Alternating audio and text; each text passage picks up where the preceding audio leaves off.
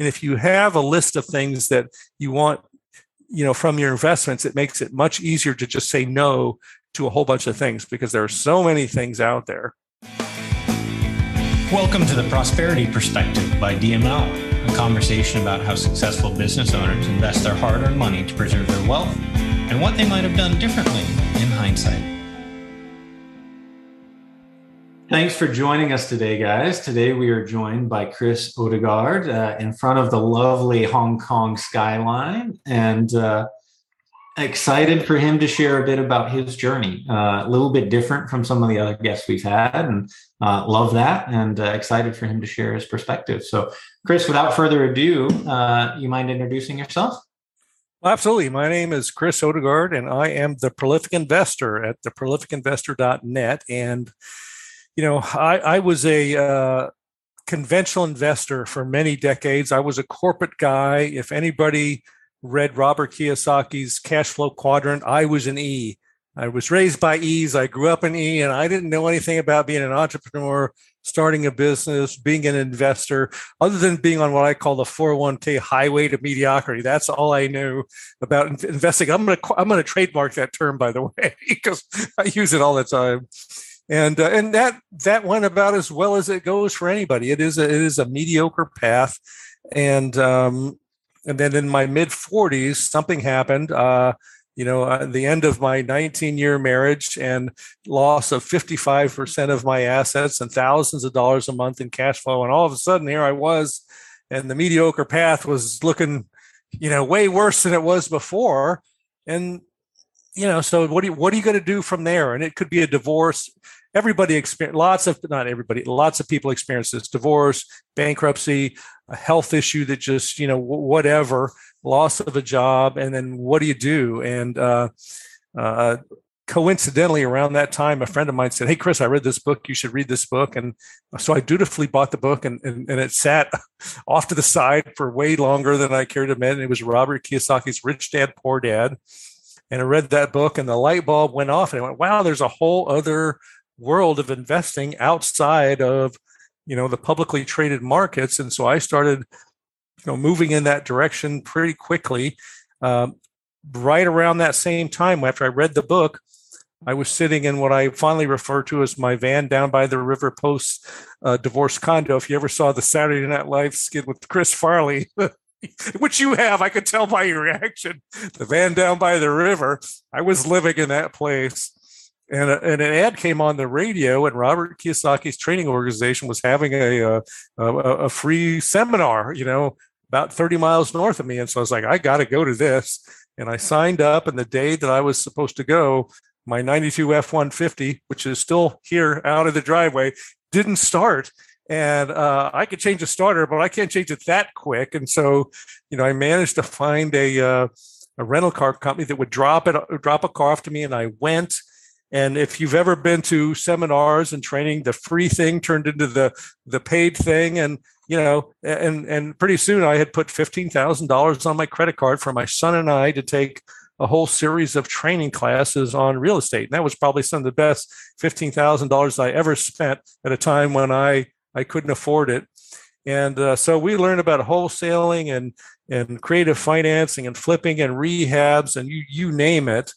And so that just began a journey. And to kind of shorten it up a little bit, 9 years after losing 55%, I thought, man, this was a great ride. I want to start a blog and tell people about what I learned. And I thought, what credibility do I have?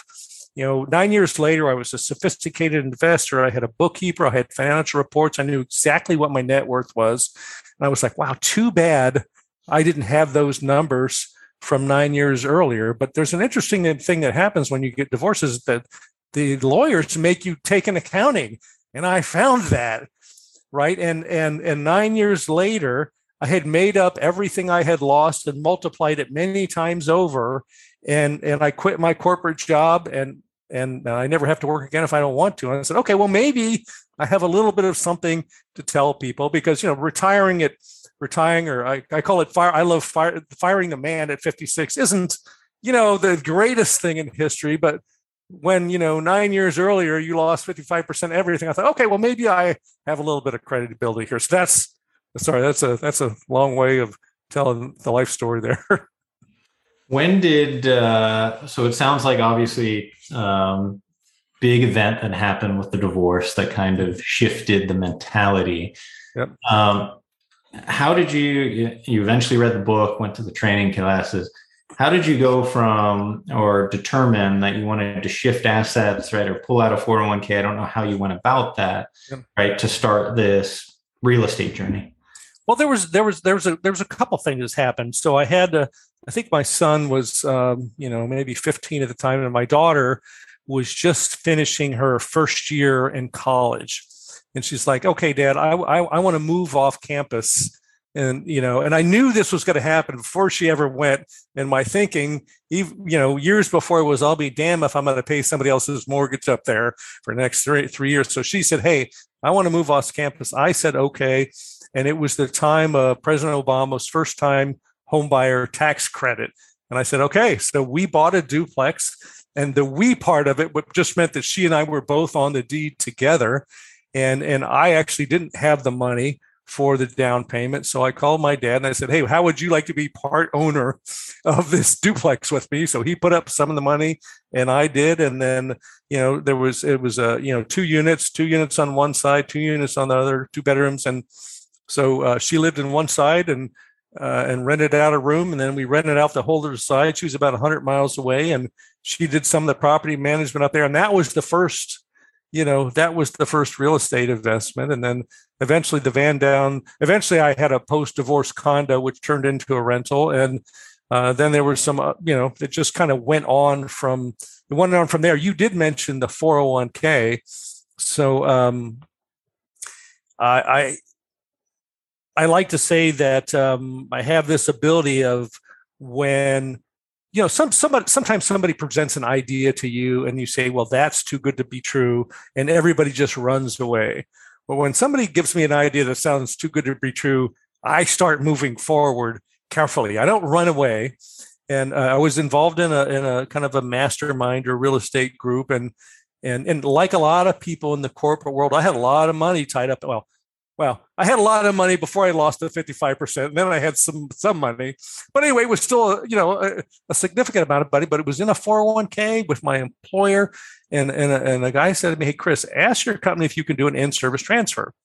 And I said, "Well, what's an in-service transfer?" And they said, "Well, that's where the company will let you take some of that money and move it out, before you're retired and while you're still working for the company." At this time, I had been working for the company for decades. And I was kind of like, yeah, right. If that were possible, certainly I would have heard of this before. Right. And so it just kind of blew by and I didn't think about it. And then one day I was at work and I did think about it and I looked it up and I checked, and the company would let me take all of their matching contributions over the years and move it out. And I did. And so there was a chunk of money that I used to get starting in some other real estate investments. Now, this is a company by company thing. You just don't know, but it's a question you need to ask. Can I do an in-service transfer? And so lo and behold, all of a sudden I had this chunk of money to help jump me out of the stock market into alternative investments. So that was awesome. How did you, what was your strategic framework as you were starting to make decisions, right, around do you upgrade from the van to the condo, right, versus buying a duplex versus, another real estate investment or some other alternative, right, which likely came to you at some point in the journey, right? How do you determine where to allocate, the money, given the opportunities? I wish you said how it's a strategic. I wish I could say it was all that clean and nice. It was 2 steps forward, 3 steps back, 1 to the left and 1 to the right. So I started off, I really got enamored with notes, performing and non-performing notes. And, in theory, you had all the benefits of real estate without the tenants and toilets and all that kind of stuff. But and I know there are a lot of people that love notes and are very successful.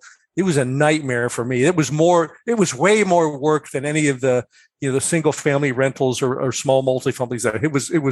It was just awful. And the same company that I was buying notes from and got my training from, they started a note fund. And there was this a webinar, and the guy was like, look, the same money that you're spending, that you're putting in notes, you could earn almost the same amount of money without any of the work. And that really appealed to me. And so I did that. And one of the problems with the notes is there's no tax benefits in that, right? But that was kind of unbeknownst to me at the time, my introduction to syndication. And so, in this world, you have to kind of surround yourself around people and podcasts. It's an education process. You have to learn. And so little did I know that was kind of my first syndication. And then, and now my favorite thing today is apartment syndications. And I just love being a limited partner. I put my money in, and 3 or 4 years, it comes back with twice as many friends. And once I've wired off the money, I don't really have to do anything. And so it was single families and small multifamilies, and it was notes, and then it was a note fund. And then I was like, wow, there's a better way here, because I'm all about making the most amount of money with the least amount of my time. So that's the strategic thing, but it wasn't a very smooth pass. It was a trial and error kind of a thing. So you mentioned the time component, right? And obviously your story elicits a bit of that in terms of managing yourself versus, giving up some of the return to have someone manage it for you. How did that drive your decision-making? It sounds like you were parallel pathing for 9 years where you were investing in real estate, still had the full-time job. And at some point you jumped over, right? Talk to me a little bit about that, the importance of time and how that has framed kind of what you've gone after from an investment perspective. Well, yeah, I still had a full-time job, and, and I was, for a while there, I was just burning the candle at both ends, working my 9 to 5 job. And then I would come home and work my 5 to 9 job. And I actually ended up in an emergency room with some pretty serious, almost life-threatening health issues, just because I wasn't taking care of myself. I wasn't sleeping, my nutrition, my physical fitness, it just all wasn't working. And I just, the question is, how do you do this? And so just kind of along the way, like I said, through the education process, I stumbled across, and I wrote an article about this, about the 3 ways to invest in real estate. So I think this is kind of related. There's the do-it-yourself method. Go out and be the jack of all trades, single family, marital, whatever. And then there's the turnkey method, where you go find what's called a turnkey provider. That's a company that works in a particular cash flowing market in the United States. And they will go find, great 3-2 rentals and do durable upgrades. They will put a tenant in place, and then you come along and have property management. You come along with your bank loan, or you cash, or you buy it. And then the third way is the syndication, where you just come alongside a great operator and put in your money. And what's interesting, and I've actually put this on my website, the money that's involved, the risk that's involved, and the time that's involved. And with the syndication, you get the highest returns for the same amount of money in, and the least amount of your time.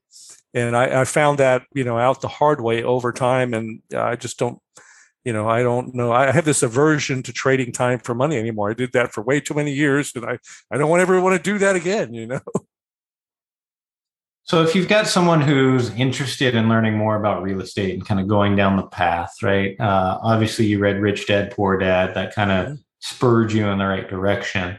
Right. What place would you say is a good place to start, or resource, or it can be mind-numbing at times, right? Debilitating to take action, right? Right. So how do we get them moving forward? Yeah. So it's going to sound very self-serving, but I wrote a book called "Get Off Your Ass and Manage Your Money: Why You Need Alternative Investments." So after I had gone through this 9-year journey, I thought, well, my journey was very inefficient. I know enough to tell somebody what would be a straighter line with less mistakes and less jogs to the left and the right. So that's one place to start. But if people go to my website, theprolificinvestor.net, I list a whole bunch of books and a whole bunch of podcasts and some of the places where I have done investing. But it's it's not like being a conventional investor where you put your money in a Vanguard, target retirement fund. It's harder. You have to get smarter, and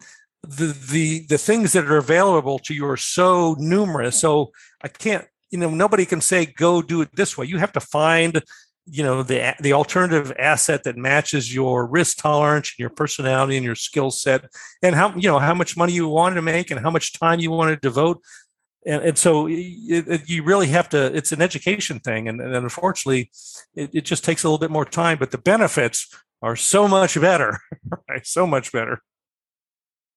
What were some of the biggest benefits to you, right? You obviously talked about time, right? So moving out of the job and kind of moving into, I don't know, your own company or as an investor. What were some of the other big benefits in your mind to getting off the 401k highway and into to mediocrity?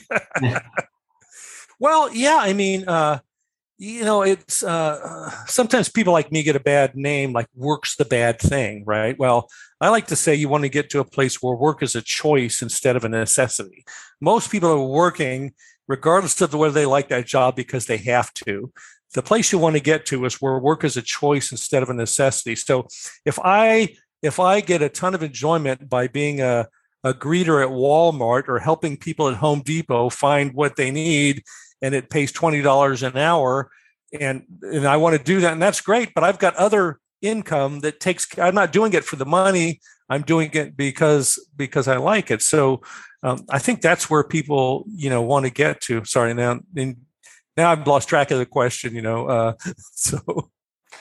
Yeah, in terms of where they want to head, right? Outside of work, right? Yeah. Work not necessarily being a bad thing, but focusing, right? If you love what you're doing, it's not work, right? But unfortunately, I know I've been there. Most people are not in that situation. They're working because they have to in jobs that they don't like most of the time. So of the things that you are looking at, right, and your website lists a ton of different options and alternatives. Mm-hmm. What's the most exciting thing for you today that gets your juices moving? Like, hey, I'm excited to learn more, find an investment that's in this space or this strategy. Yeah, unfortunately, there's a guy that I know, and he coined this phrase called the power of boring. So, I love apartment syndications, and the particular apartment syndicator I use has a track record of delivering, on average, 30% average annual returns to the limited partners. And I'm like, you mean I can wire my money off and not do anything, and on average, I'm going to, come out at 30% a year returns?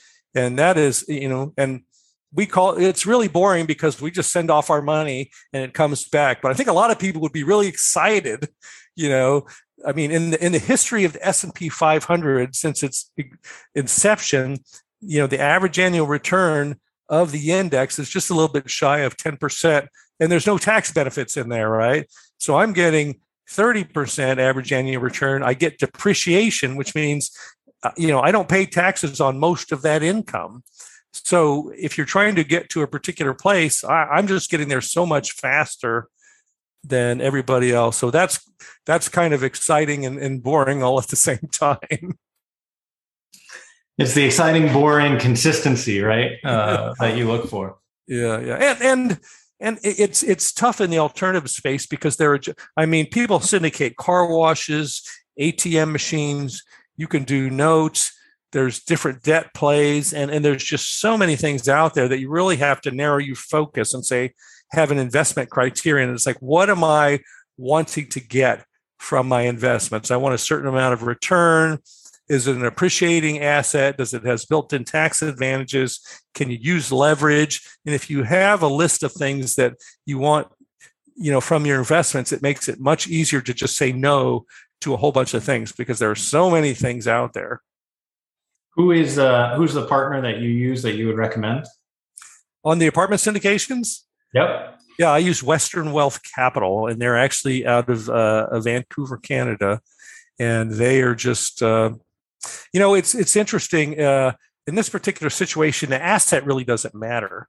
They do apartment buildings, and you could have two identical apartment buildings on either side of the same street, and one syndicator would, take that thing to great heights, and the other one would be a complete failure. So you're really looking for, I'm investing in the team, the people who are experts in this asset class.